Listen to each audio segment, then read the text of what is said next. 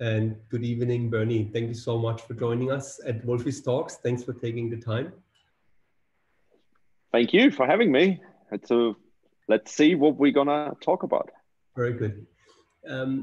I was very excited when you agreed to come on the show because you were always somebody I was following. We came 2002, we came to Dubai, and I thought always you were a very elegant rider on the bike. I think the style you were riding, I think the way you were handling the peloton in a way was always very impressive.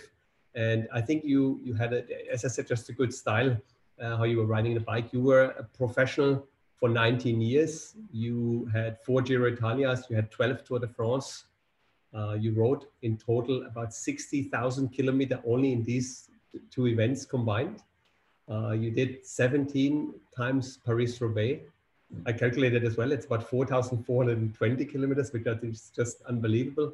You won again Belvegem 2010. So I think just an unbelievable career. Yeah, not many wins, but I had nice ones. And I think also Tour de Suisse, I always calculate in there to the Swiss stages and managed to have the golden jersey back in the day. The only problem was the next day was the time trial, and some Jan Ulrich just showed me how it's done. But I could wear the golden jersey in Tour de Suisse too, and it was good. But you mentioned it. I mean, I did some calculations with the Tour de France and with Paris-Roubaix. I pretty much spent 1 year in France of my life. So, and some holidays too, but that's just Tour and Roubaix. But that's when I retired, I was like, time flies, and it's like if you imagine you spend a year there in 19 years of your career. We put a few pictures together just to give people a bit of a feeling what it looks like, what you see on your regular day in the office. We're just going to show it's a minute clip, and I hope it works. And I get Will to take the screen now.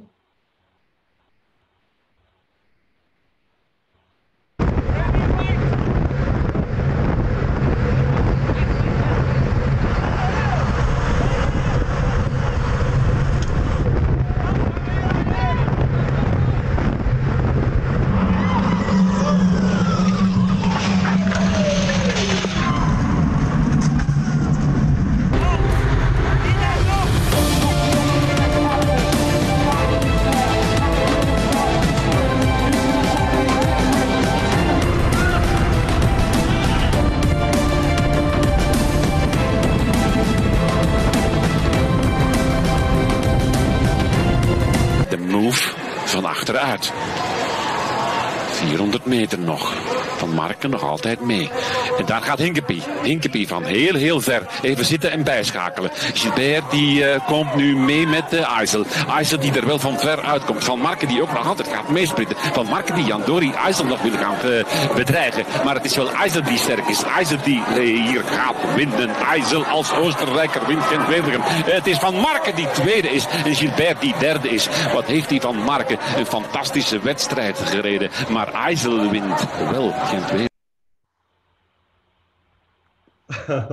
Thanks for that. Good memory.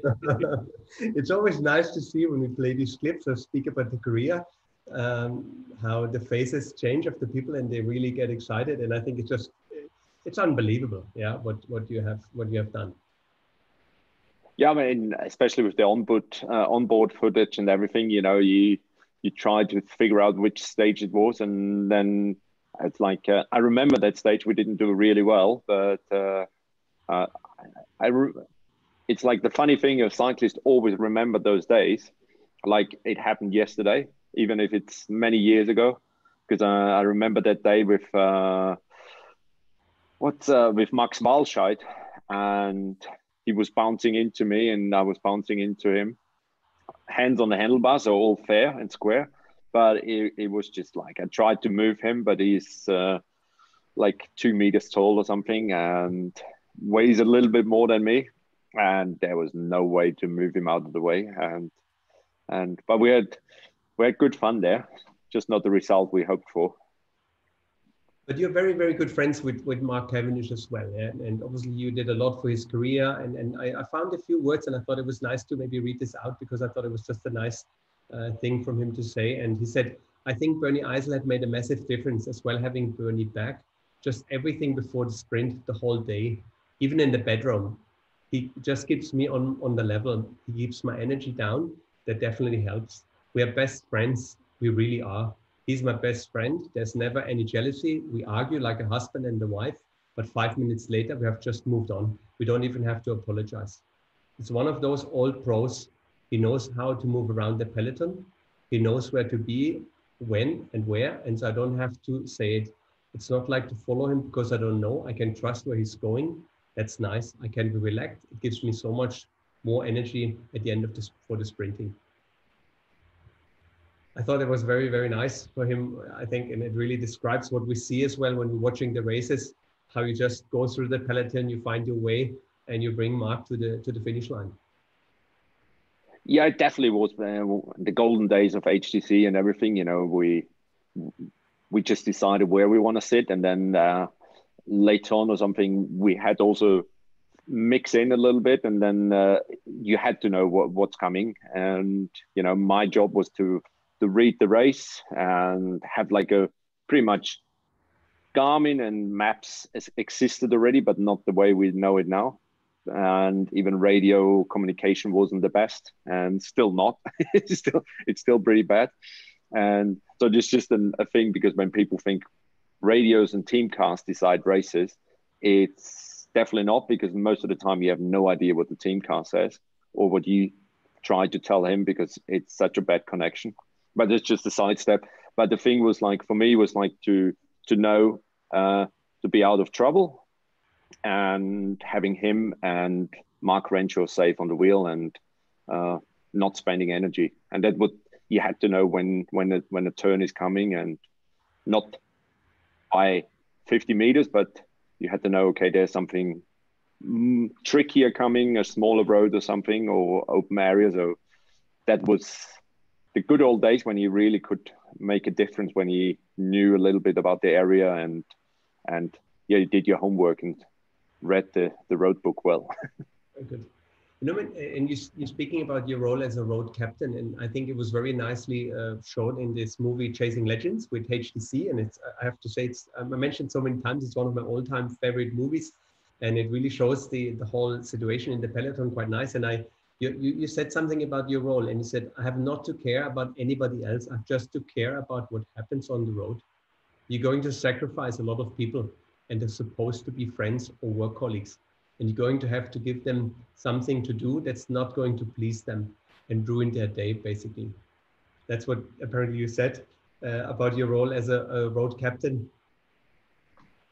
It definitely is. I mean, you do it on purpose. That's the thing. You go out there, and you do things.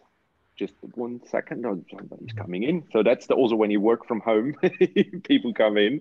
I just put a second. That's good. Sorry for that, but No, that's homework. I'm getting used to it. And no, it's, you not go out there to ruin their day, but if you come into the final or something, or the approach of a smaller road, and the only thing you have in your mind is to keep your guys, to bring them in there first or at the front. And let's put it this way, if you can make it harder for the other teams, you will do it in a fair way. But you definitely, and sometimes you're going to be in the way on purpose, or you sometimes we see it on the side of the road, you close one side so that only your team has space, so you can only get passed by on the other side from a team. And then you always see somebody sneaking through on the gravel or through the grass already, and it's dangerous. But I always made sure, okay, one guy is fine, but his team will never follow because it's too dangerous. So then you already had the advantage, because you weakened them. They weakened themselves because you let one guy through or two, but the leader had to stay back there. So he lost two helpers because they were in the mix somewhere. And a few Ks later, they had to move back anyway, or we didn't let them out anymore. So it's always like a lot of tactics in there. And how you can make the life a little bit harder and easier for yourself. But how do you gain the trust that obviously you make the call? You said, listen, we're going now. And it was, again, in this movie, it was extremely well presented. And you said, listen, everyone to the front, and then you just smashed everyone to pieces. And you make that call. How do you build the trust with your team? So when you say, go guys, that everyone follows your lead as a road captain?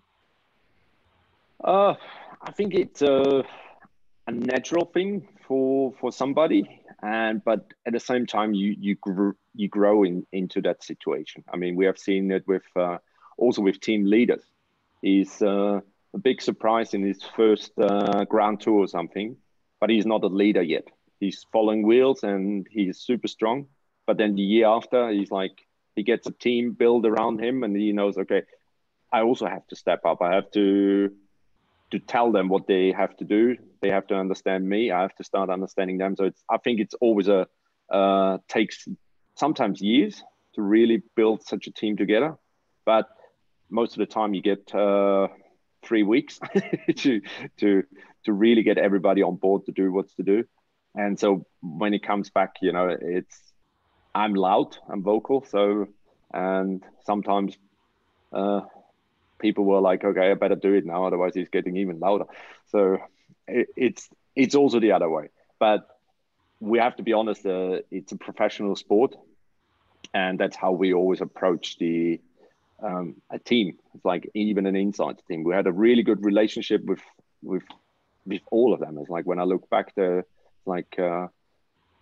great understanding of each other even now, and not best mates with everybody, but really good relationships. And then if he gets loud one day, and if the other guy has a bad day, he probably doesn't take it as he would if he has a good day, but half an hour later it's forgotten or something. And especially when you win so much, it's also easier to choke up that somebody yelled or screamed in some circumstances. But the other thing was like the good days with HCC, we were like most of the days pretty much untouchable.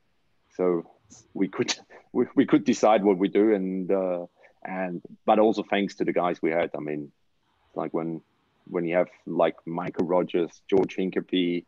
I mean, we also had Peter Felix, who was like second in the Vuelta, a climber, and he was in our lead out and did a brilliant job. Tony Martin, who was also in your video chat before. I mean, it's just Beat Grapsch, world champion time trial. So if you just put them at the front, it's easy. I was once in a team car following the Dubai tour, and I think it was just one of the first stages, and I saw some of the younger riders went to the front, and it just made it all crazy, and it was all racing all over the street. And then you rode up to them, and you had some nice words with them, which I can't repeat because otherwise we can't show it everywhere. And then everything calmed back, and then you just managed it quickly, and then I think they all organized it back. So it was quite interesting how you had the presence again in the team to show everyone in the peloton that this is not the right time to go crazy at the beginning of a race. Yeah, we tried. I mean, it's also tactics, It's sometimes we decided who we let in to go in the breakaway, because you make your life so much easier already in the stage to bring them back. We knew when Thomas Voeckler wants to go on a break, he's going in a break. We just had to make sure that the guys he's going with are not the strongest, because otherwise you better don't chase anymore. And so you always had to decide. But I also have to be, I think, from my side, I have to say I was always trying to stay fair to them and giving them a point why it's useless to go in a break today or something, or why you're chasing your own teammates, stuff like that. But I also remember the days with Mario Cipollini. And I was also working for GCN and Eurosport now on some research about the Giro in the last 50 years. And Chippo he was a different character. I mean, he really ruled the peloton. And he said, nobody attacked. And, it's going to be a picnic tour, 32 average. And the last hour, you just had to fasten your seatbelt, and you were like, here we go. Very good, very good. He was a couple of times in Dubai, and he's just an unbelievable. He's tall and big now. Yeah, he looks more like a bodybuilder than a cyclist. And you see him riding without a shirt all the time now. Yeah, I can imagine if he says don't go, yeah, you better do that. Yeah, and you keep it quiet until he has his sprint train lined up. Very cool, very cool. I want to take you back a bit to the beginning of cycling. So, what was your first contact with the sport, and who inspired you to start racing? It was easy for me. You know, my brother is 9 years older, and he, by just some coincidence, he found cycling as a passion. And so when he started when he was 14, so I was very, very, very little. And so everything I saw was him going for a training ride and then racing. So for me, it was, I think with 6, I did my first BMX race. And, but there was not even BMX tracks back there, I think. Not definitely not where I lived. So it was more like a parkour thing. And yeah, always, I'm also have to say I'm lucky that I found cycling as my passion, because I can't play soccer, I can't play tennis. It's give me a ball and I'm gonna hurt myself. And so cycling was definitely the best choice. Very good. Who was in your head when you were racing, maybe against your brother? You had any rider you were inspired? Any Mario Cipollini, or who was the guy in your head when you were growing up? It was definitely Miguel Indurain. So quick make. So Indurain was definitely, I mean, the style and everything, and how he dominated the racing back in the day, and with his size. And for me, it was, I think, I was also one of the first jerseys I bought was the Banesta jersey, and with my own first money, I think, with some prize money, I just bought a big winter jacket, a Banesta winter jacket. Still have it. And so he definitely inspired me as like a role model. Never got close to his watts probably he produced. Yes. He was just a great character in cycling. Was there a bicycle you wanted to have as a little boy and you couldn't afford? Was there some dream bike? Not really. I mean, I was always looking for different bikes, but it's I remember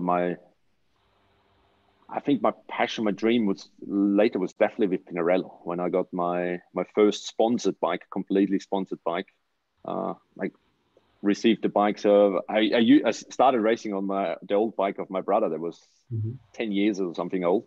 Still won bike races on it, and but later like Pinarello is definitely something I remember from the beginning there, because when I was I was not even 17, I was 16 when I started racing in Italy in an Italian junior team, and they gave me not just the equipment, the whole bike and everything, and still see it in front of me, bright yellow with golden rims. So it was cool.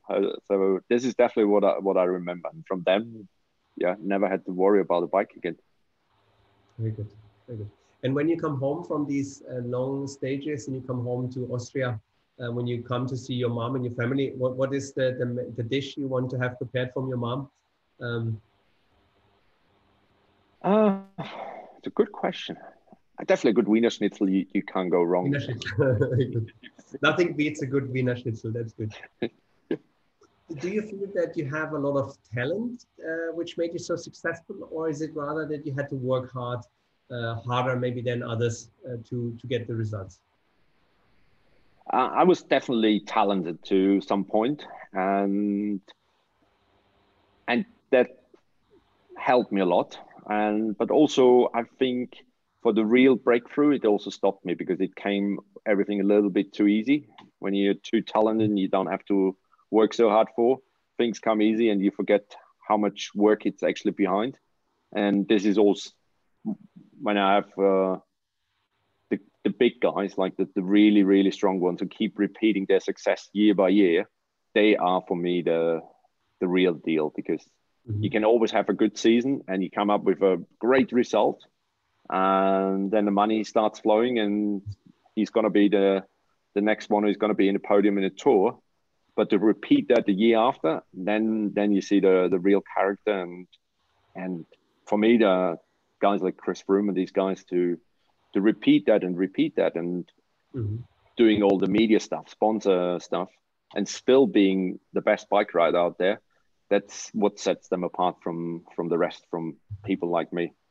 Yes. But I also have to say that, because I said talent and training, I always trained and had my good results. But the days with working with Tim Carrison at Sky, I always thought I trained hard, but then they really showed me what it means to train and how much your body actually can suffer in training, what makes you better in racing. That I had to learn when I was way above 30. Okay, it's interesting. I just wanted to ask, the next question is, what has changed? Obviously, you have seen 19 years in your pro career.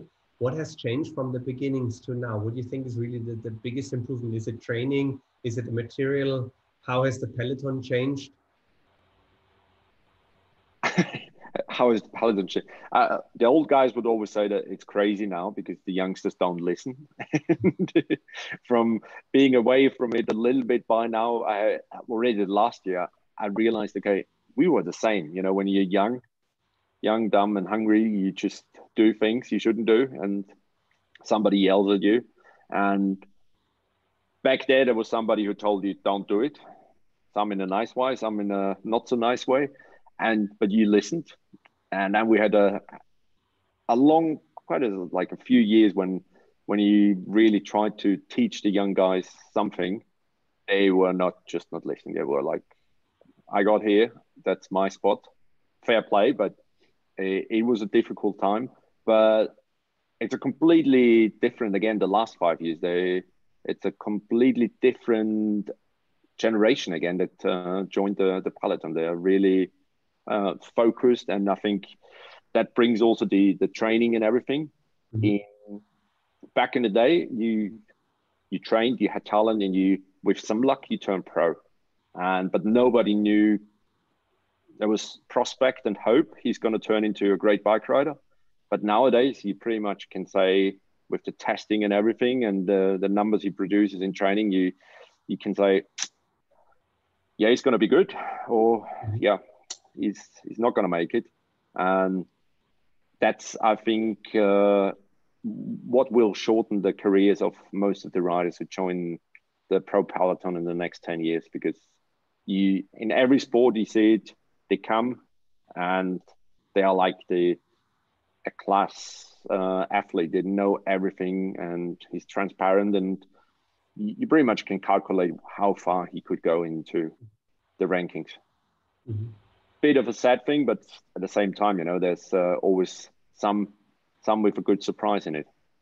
But training and everything definitely changed the sport. Material less, that was more the late, around 2010 when you could make a difference with the material. Nowadays it's similar. It's marginal, really marginal, like tiny pieces you can.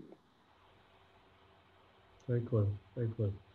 What changes when you put on a helmet? When you get ready for the race and you put on your helmet, is the person quite different from the regular Bernie Eisel when you're on the bike? Probably not. I think there's riders, they're completely different from home and on racing.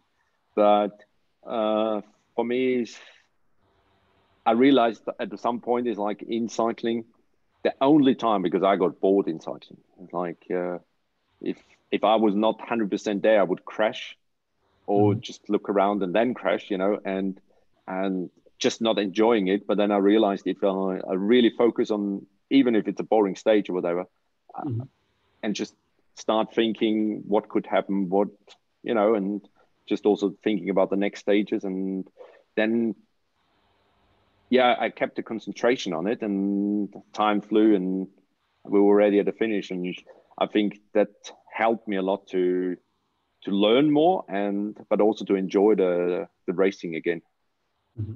But obviously you're in charge as well, or as a road captain as well for the other riders, so you can't only focus on yourself. So is this something where you feel like you had 50% of your capacity into the organization of the team, and then the rest was for yourself? Or how did you manage that? when I look back, sometimes it was like 100% just for the team.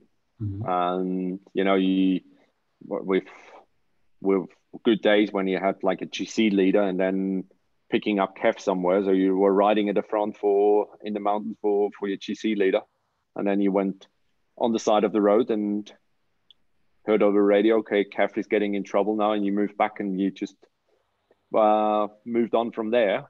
Just different job, still riding at the front, but many times it was literally when you were like, and especially in a Grand Tour, in a one-day race, you probably pulled out, or you just thought, okay, I'll make it to the finish somehow. But in the Grand Tour, it's always the time limit, and when you sacrifice yourself 100%, and then you realize, oh, it's still 70 Ks to go, and I'm absolutely empty. So there was some tough moments also when Kev and I were both on the limits completely, and we had some few arguments going on because the sugar wasn't high enough.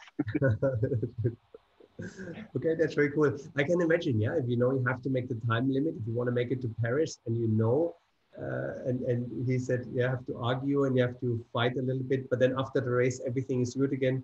So once you go in and go to your room, that's all sorted out. That's cool. Yeah, I mean, he was always like this. I mean, we did climbs when he was Tourmalet. It's like we mentioned it a few times. He's on the left side of the road and I'm on the right side, and there's 10 meters in between us, and we're not talking for 3 or 4 Ks, because we just had to go at each other. But it's just a natural and normal thing. It happens, and then it's forgotten. Especially when you get to the top, we can make it. And then you can go down the other side and you're like, you can start enjoying downhill again. Yes. I want to take you back a little bit further in your career to the Vuelta de Cuba 2002. I think that was one of the first races and I think one of the special events for you. Can you tell us a bit more about the Vuelta de Cuba 2002? I always dreamed of to go back to Vuelta a Cuba once. Vuelta a Cuba was just I wouldn't even call it a bike race. It's like an adventure. It's great fun. I mean, we came there and it's just absolutely great memories. I mean, we started. It's a long race. I mean, it was 14 days, I think, with a rest day in it, and super hard. But Filippo Pozzato was there, and he won the race. I got second. I threw away a stage because I raised my arm too early, and I got a Sabo style at the finish line from some Cuban rider. Then I lost the race in GC because they brought only one TT bike, or 2 TT bikes. One was for Petrov and one was for Pozzato. And I had to go on a 32 long time trial without the TT bike. But still, we had a great fun. And I can always recommend to go to Vuelta a Cuba if somebody gets an invite. Because I also remember... Yes. Well, just a quick one. We had Team Wiesenhof, for example. That was a German team. And then later on, they were also there with us. And we spent, I don't know, thousands of US dollars on bottled water with Mapai, not to get sick. And Team Wiesenhof just had a glass of whiskey every night, or some schnapps they brought from Germany, and also worked. So all works. Very good. So, a question I had later was, if you had a time machine, would you go forward in time or would you go back? So I think now you want to go back to 2002 to Cuba. Yeah, but just for a holiday on the team car. If I have to say, I would do it again like I did, but to be honest, I don't want to start to be a pro bike rider again. It's just too hard. If I have to think like doing 19 years as a pro again, no way. Very good. But I also don't want to go further into the future because I'm too old already. And then I want to take you obviously to Gent-Wevelgem 2010, and it was a small group, but it was a very distinct group with George Hincapie, Sepp van Mark, Philippe Gilbert, Daniel Oss, and Jürgen Rollins. I think this was a strong group, and I think it was the last couple of meters. And then Hincapie went, and you took over the sprint, and you made it first over the line, and you became a legend in Belgium. So can you take us back to that day? Later, I realized how strong I was on that day, because when I won it, I was a surprise for myself and for everybody. We went in with not having a real leader in the team, and we won the race twice before. So we just went in and let's see. Also, the classics campaign that year wasn't great, so we were like, okay, Ghent-Wevelgem is our race. Let's try the best, and everybody gets a free card. And then only watching the recap of Ghent-Wevelgem, because when the research we're doing before bigger races is you watch the episodes from the years before. Mm-hmm. So you get an understanding of the roads again and where you go, where it's important to be at the front. And when I always tumbled about the 2010 Ghent-Wevelgem, and I was like, I realized while watching how strong I was, because in the race I thought I'm just, kind of victim in this group. But I formed the first group. We were 13 riders, and then we always lost a few over the climbs. And it was also that moment, I think 12 Ks to go or something. We had still Oscar Freire in the group. So he would have pretty much won. I mean, he would have definitely outsprinted me. And I've seen they had a bit of a discussion back there to go into the line. And I just went half road and just accelerated, not even attacked or something. We just accelerated in a crosswind. And then George Hincapie took over, and he looked over the shoulder and he saw they have like 10 meters, only 10 meters. And, you're in Dubai, so you know what wind is. And sometimes from 2 meters, 3 meters, 10 meters, and off you go. And that was the same. And that was in the sprint, George Hincapie did kind of perfect lead out for me. He went away too early. And then when I went, I just remember now when I look up, then because I came with overspeed on these wheels, I had to go, and I was looked up and it was like 250 meters to go. I was like, oh, that's even too early for me. And I think I sprinted till 10 meters after the line, because I could not believe I won it. Wow, that's very cool. Fantastic. Tour de France, overall 14 times, just an unbelievable number. 12 times, sorry, yes, 12 times. And then in 2012, you were in the winning team with Bradley Wiggins. And how was this to be the road captain for this event and then coming out in the winning team? How was that for you? It was one of the greatest memories I have, especially when we rolling into the Champs-Élysées in yellow. Bradley wins, leading out Cav. Yes. And Cav wins in the World Championship jersey on the Champs-Élysées. So you couldn't script that normally, and we managed to do it. But we also remember, especially Mark Cavendish and I, when we did a Giro before, and then only a small race, a Stay Electra Tour in Belgium and Holland. And we came to Liège, where the start was of the Grand Tour, the Tour de France. And we just looked like we were riding for a different team. They were like all the climbers super skinny, and then Cav and I rocked up. And it's not that we were fat, but we were just, they looked different. They just came down from Tenerife and altitude and everything. And now it was really a great time. And we went in with one goal. This was to win the Tour with Bradley.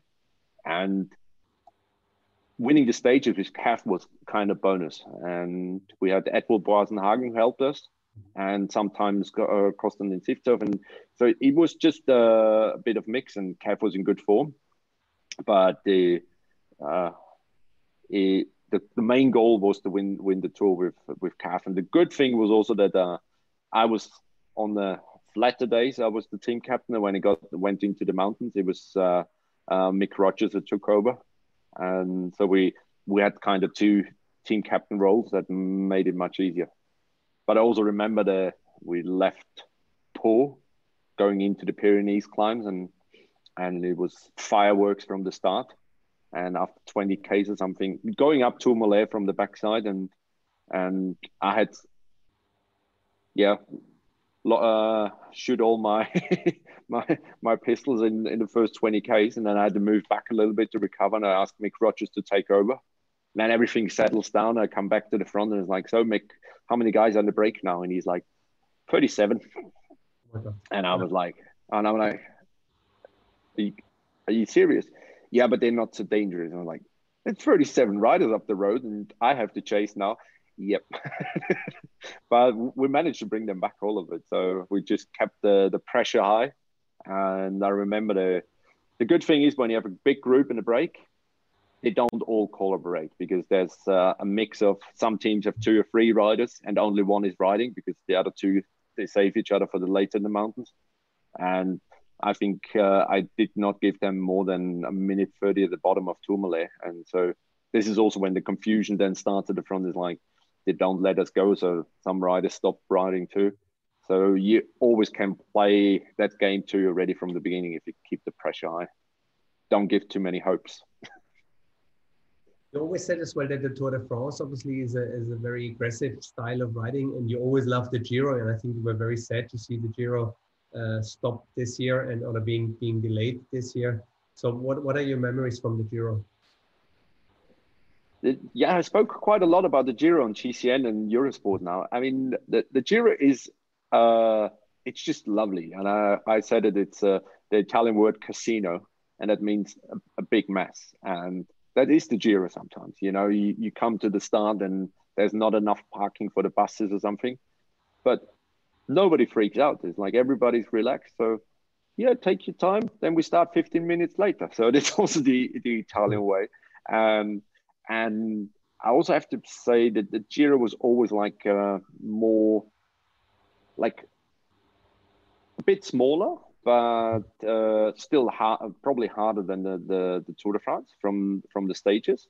Mm-hmm. Tour, it's mostly the riders that make it so hard, but the parcours and the route is definitely harder in the Giro, especially with the third week. But the media is less, and they are also more relaxed. You know, they are not always digging for the extra story. They probably sit down, have a glass of wine, and eat a pizza, and there's less media around. So it's already there, way more relaxed. And the other thing was also the Italian tifosi. You know, the Italian cycling fan. He knows everything. You know, he will always stop you somewhere if he gets a chance. You know, it's like the guy behind the cafe, at the reception, wherever. You know, he's definitely riding a bike, and not even a girl or man. It's like they all ride their bikes and they know how much suffering it is. And there's always a chat, and it's always a great feeling to be in Italy. So.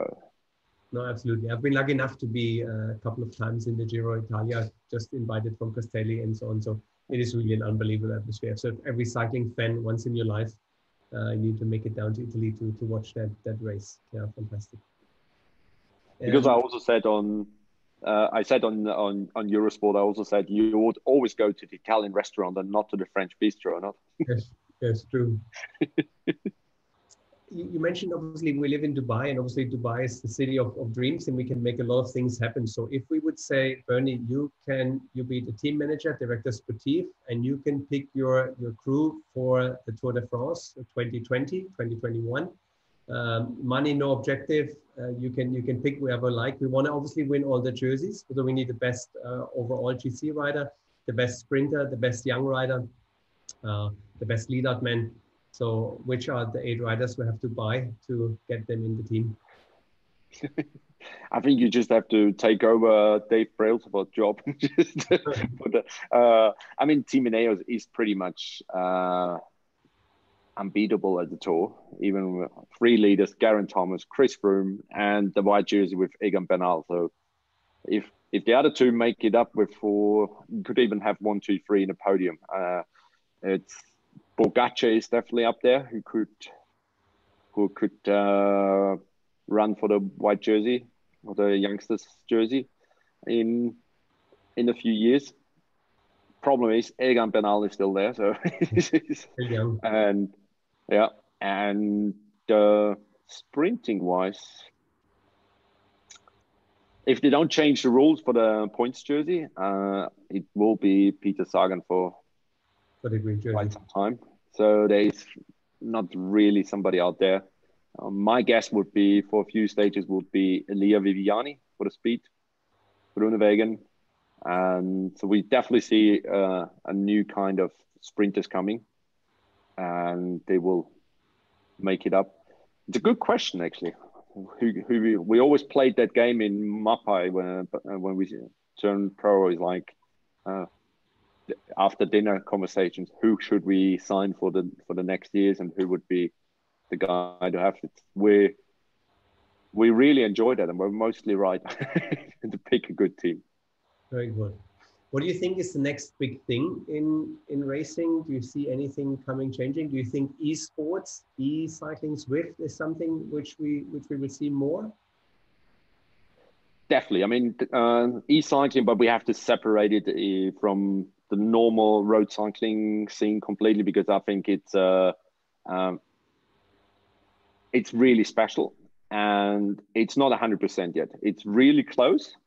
And the virtual world and everything works, but it will be a different star kind of riders. You know, that's it's only watt per kilogram, so you don't a few tactics, a little bit of team you can ride together, but it is never going to be like road cycling. But it definitely, for me, it has its place. I mean, we have seen riders back in the day that won time trials, but he couldn't ride in a bunch. I mean, he could become world champion there and could make his living in the pro peloton, and with the traveling and everything, he probably didn't make it because it was all a little bit too much, being away, the pressure from the racing. But if you pretty much can stay in your own environment, making your bubble just a little bit smaller, you could probably succeed in a different way, still doing what you love, the cycling, but it will be two completely different things. I also don't see many of the road cyclists really going into the big success in esport, because it is different. It is hard. I can. Yes. And obviously the whole environment is missing. As you said, the tifosi, the fans on the road, and everything. You sit at home in your pain cave. I think that's a completely different environment now. Yeah. It's changed. Yeah, definitely. But I mean, you still can enjoy it, you know, if it's and you don't have to travel. Yes. Not true. If you look back in your career and you would say 1998 when you started, so 20 years back, what would Bernie say to Bernie 20 years ago when you started? What would you like to have known? What you know now, and you would give you as an advice? I think that somebody should have told me that I'd probably do 20 years on a bike as a pro, because I always had that plan in my head that like, I'm going to do this 10 years and then I go back to university and just study something and do something completely different. But I think 30 came so quick, and all the good success and really the fun time. And then I just enjoyed it. I think somebody should have warned me that I'm going to enjoy that for 20 years. And I still do, you know. I don't miss the racing. Never going to pin a number on again. But it is definitely something, if you do it the right way, that it changed my life and still does now. You know, it's not even talking about it's paying the bills, because that's also what it does. But I'm still involved in the sport and see the sport and the friends and everybody coming around. And now I just can watch it and talk. Can't say that word. Can talk about it. Yes. You work for GCN and you work for Eurosport now. Yes, I do. Normally, I would be at the Giro right now and doing on-ground interviews before and after the race with the riders, and bits and bobs of what's going on, and the Tour de France. So hopefully for all of us, but you will see me a little bit later, not to see me, but to have the racing on again. You will see me later in the season again with the racing. And for GCN, it's also, we're doing really a lot of new things. And the new GCN app came out just right before the the Giros, that we're showing also the 21 best stages of the last 7 years, and with polls and everything, interactive and virtual studio. So really, really good stuff. So we're trying also to that, because it's one company, and to bring the cycling to the next level, because we are still talking about cycling broadcasting is pretty much the same in 1960 till it's now. It's helicopter flying, image, talking about judges and everything, but there is much more happening, and you just have to bring it together. But I think they do an amazing work. I think GCN, and I'm looking back at the beginning when I met the gentleman who was behind the whole thing in Taipei, and on the flight back, we were sitting next to each other. And it was very interesting to speak to them. And I think the education and what you've done over the past years to make people understand the sport and show them and guide them is just an unbelievable work. So really congratulations for everything they've done. And I'm looking really forward to get all the insights from you being on the side here speaking. I have to also admit, when I joined, I had no idea how big it is, but you pretty much, also for the Dubai is an international place. It's pretty much in every country now. You have Japan, you have France, Spain. So you have all languages. Italian's doing a great job on GCN Italia, and Germany was just launched this year. So it's good stuff. And especially, if it's in your own language, and, the guys, it's good entertainment every day. Very good. And you were always quite active as well when it comes to the UCI, and I think the Player and the Riders Commission. If you had the chance now, what do you think should change to make cycling to the next level and make it more attractive for people to watch the race? I think we have to. I mean, we show the Tour de France now every day live from kilometer zero. We even show a neutral start to the finish, and I don't know many guys who would watch it or have the time. Who has time to take 3 weeks holiday to watch the Tour de France from kilometer zero to the finish? It is great to have everything recorded, but I don't see them. Most of the guys are working. People just go to work and also do more sports. So that's what we have seen the last 10 years too, is like you enjoy the riding or any other sport, and then kind of watch the summary of what happened, and you get updated on. So something to combine stuff the way, the life is still one piece, but also having the general information all the time. That is pretty much, I would say, tailored for yourself, and where you don't have to go through Twitter or some updates or every 2 minutes to see what you have missed. And because there's definitely a lot of people who sit at work and just scrolling down all the time if they missed out on something. And I think in general the stages have to be a little bit shorter, but also the transfers, because we always talk about the Tour and all these races, and the riders are not available for interviews and stuff. It's different if you play 90 minutes, and of course the preparation and everything. It is a 3 hour, 4 hours where you're busy, but that's including with rest and everything. And they have time to do social media and other stuff, and interviews. But if you get up at 8:30 in the morning, latest by 11 you sit on the bus, and then you have an hour and a half to the start, sometimes 2 hours, then you race for 4 hours at least, and by the time you get to the hotel it's 8. Yes. And the only thing you've done, you've been pretty much in your cycling kit, and sometimes it's pretty much no time to call family. So if that would be a little bit more compressed in the stages, it would be probably a little bit more attractive, and even the flat days, because imagine a 90K flat day, it's carnage. But it would also give the riders a little bit more time to being interactive with their fans. Very good. No, I agree. And we've seen this that the riders enjoyed, like when they had Dubai tour and they stayed in one nice hotel and they could go out and ride for a couple of hours, come back, and they still had a couple of hours of the day to do their social media and spend some time and go to the pool and stuff. I think it was a nice experience. So they really had a good time coming to Dubai. We just need a world tour all year, went there. Yes, very good. I have a few more questions to learn a bit more about yourself. So if you were stuck in an elevator for 30 minutes with 3 people, who would you wish these people would be?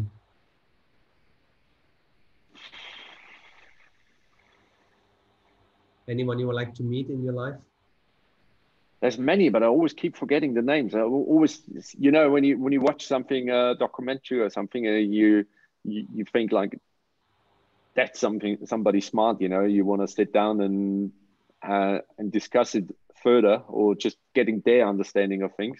But if you ask me now, definitely no, not somebody.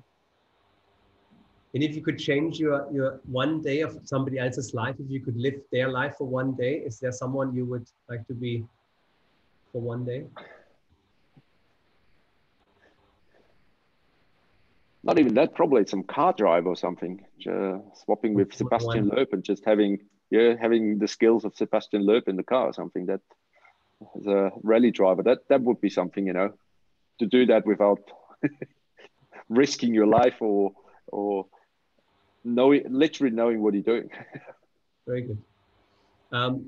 Are there any rules you learned from cycling which you've taken into your private life? So the organization skills and all these things, is this something you have taken over, and being such a good team player as well? Is this something you feel you practice now as well? I always believed in hard work. So hard work and brings the luck, you know. Some people would say the opposite, but I think for me, it's in what you have earned fair and with hard work, I think that comes to you.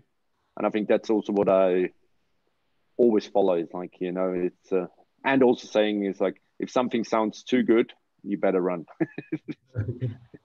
Very good.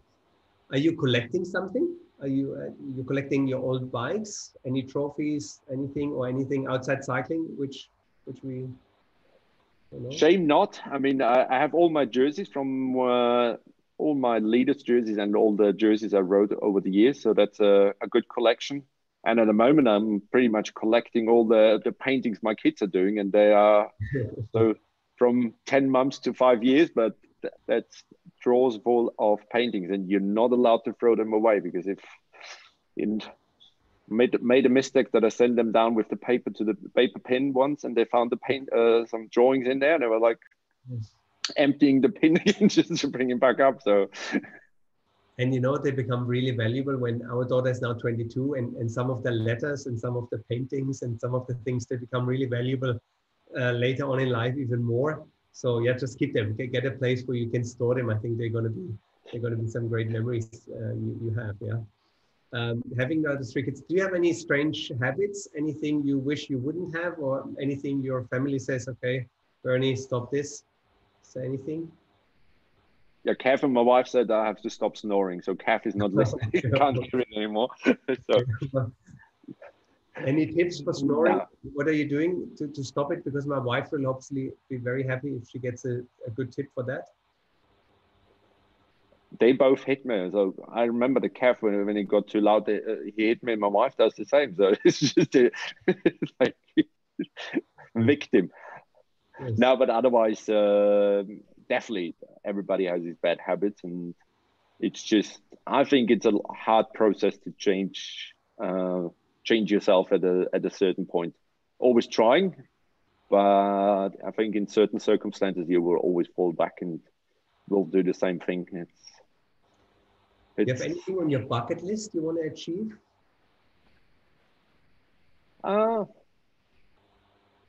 I had it back in the day when I was like, I think 32. I was like, okay, I have everything I need, and now, of course, I mean, with 3 kids and everything, you know, it just goes on. Things change, and you're like, okay, they should go to to school, good university. If they want to do sports, they do sports, and just trying to be a good dad and just being there more time than I was when I was a pro. But at the same time, I know I will be traveling, and we're used to it. And that's also my bucket list. Traveling would be one part of it, and probably taking the kids out at some time from school and just going to a different place in the world and just discover that. Very good. Yeah, and you've seen the world, you know the good places, you know the good training grounds and the nice places to be. With cycling, you get around quite a bit. It's very nice. Yeah. I have a few sentences, which if you like, I would like you to finish. The best day of my career was? I have to say, against Velvegem. Good. Yeah, that was a good win. Or probably, I would also put my first day in Mapai Quickstep in there, like going to the first training camp, and that is really turning pro. And I signed my contract there. So, and it's a great story because I got a call from the team owner, and he's like, "So I have good and bad news for you. The good news is you get a contract. The bad news is that it was by 8 p.m. in the evening. And the bad news is you have to be in Milan or outside Milan tomorrow 9 a.m. So it's like, that's all manageable." And but when you enter the scene with likes like Bettini, Bartoli, and Bettini, like Freire, it's a different world. Yeah. I think that, looking at the teams you were riding, Mapai at the beginning, this is unbelievable. This was the team. That was the number one team. Yeah, and I think it was just unbelievable. I love the whole kit and everything. We made recently a couple of years back. We made a Colnago edition again with Mapai colors, which I thought was just something very, very special. Yeah, so that's a great team to start. Definitely a dream. Yeah, it was very good. The hardest day of my career was?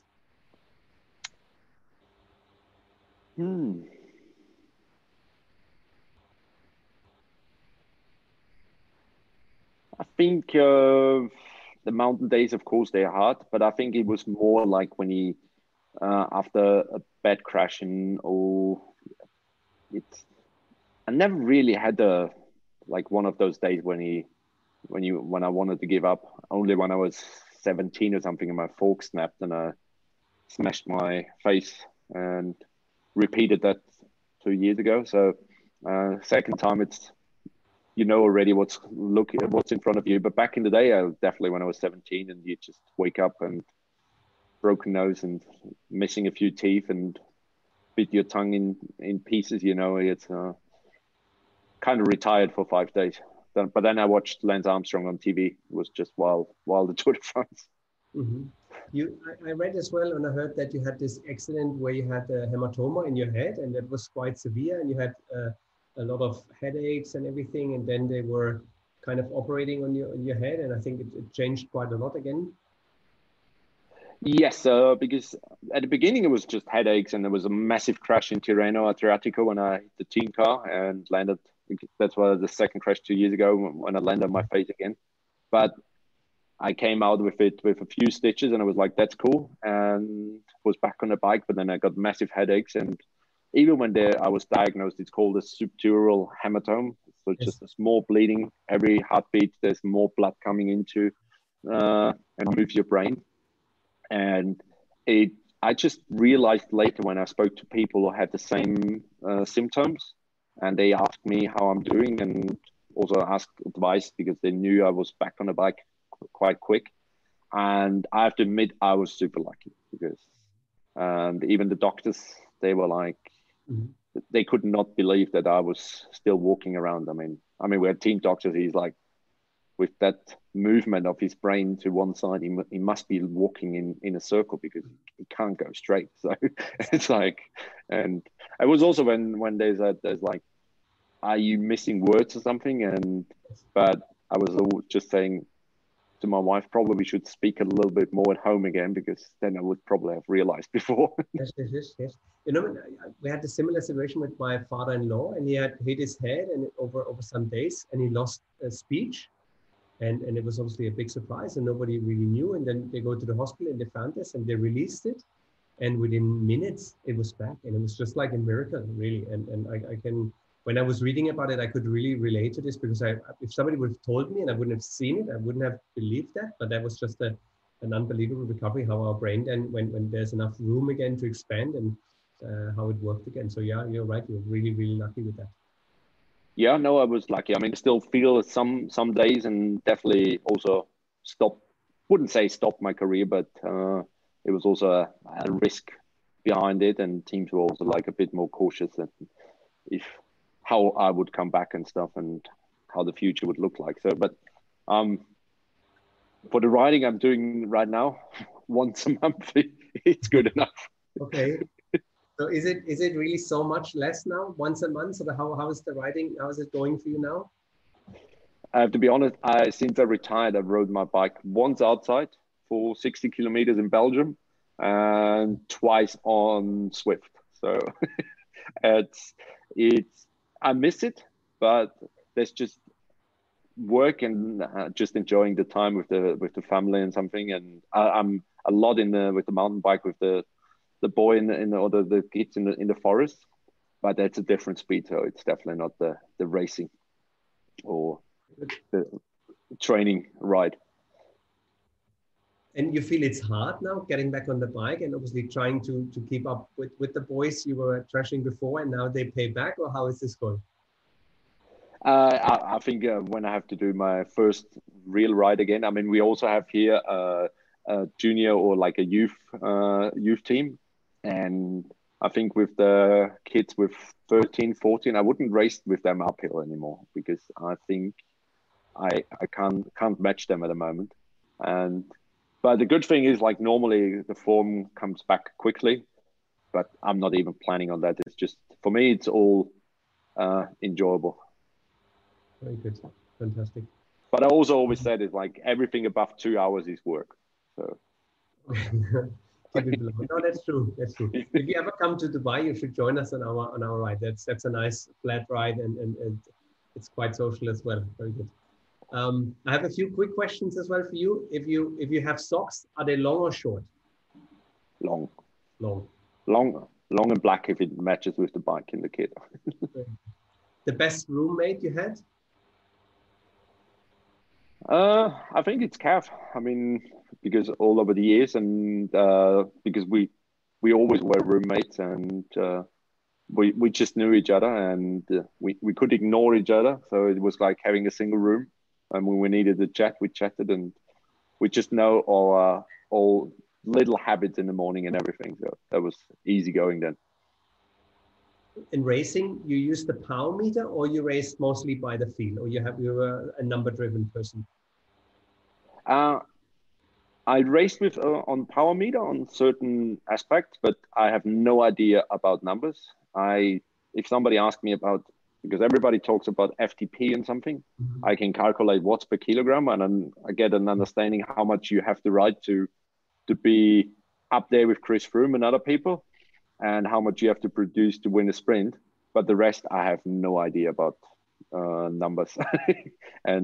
But with riding with Cav in the mountains, you always had to use like a power meter, because then I knew with that kind of watts, we are safe in time, and I would not kill him for the next days in the mountains or in a sprint. So what are the numbers? Can you really reveal the numbers? Where is he suffering? I mean, it's different for him, but for me, I would ride then only 280, 320 watts, but it's like on a constant pace and over many hours. And that's mostly on the climb. On the flat, I would ride much more, and he would stay on the wheel then. But it's the same with all sprinters, if you can calculate or bring back a breakaway, how much you have to ride. It's also not a miracle number to bring a breakaway back here. You just have to calculate even if you lose time at the beginning, they can't hold that pace for the whole time of the stage. You still shaving your legs? I did, yes. I did for my second Swift ride. I was like, better shave my legs, even if they can't see it. But now it is just when you look down at it and you used to have shaved legs, it's you I can't look down on bib shorts and there's hair everywhere, so that doesn't work now. Okay, I'm glad. Okay. If you write a book about your career, what's going to be the title?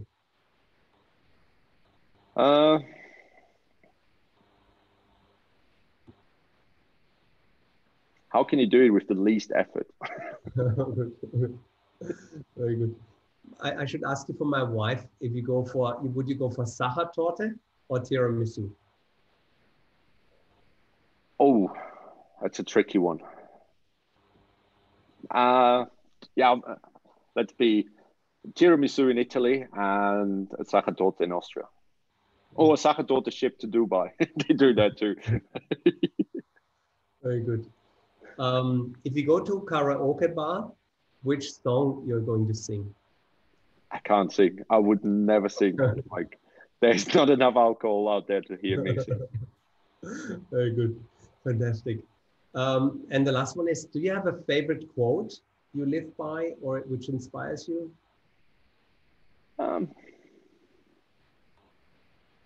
No.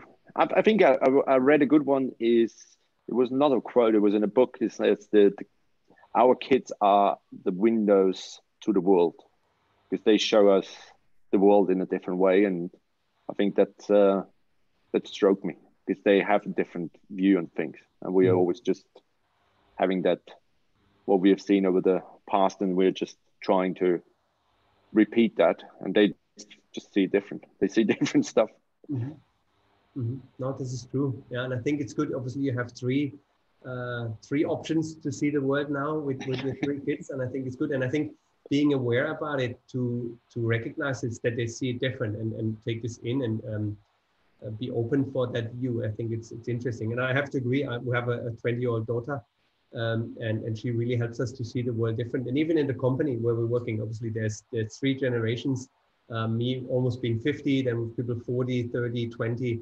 And it's interesting how they grew up differently, and I really appreciate this, and I learn a lot from them. So it's quite nice. So I think you're going to have a good time. I think especially if the kids get older, there's something very special you can take from them. Looking forward to it, definitely. Good.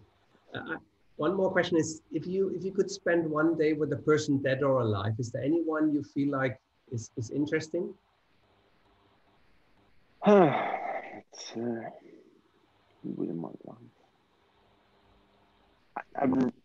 I've read quite a lot back in the day. It's like less now with the kids. There's not much time.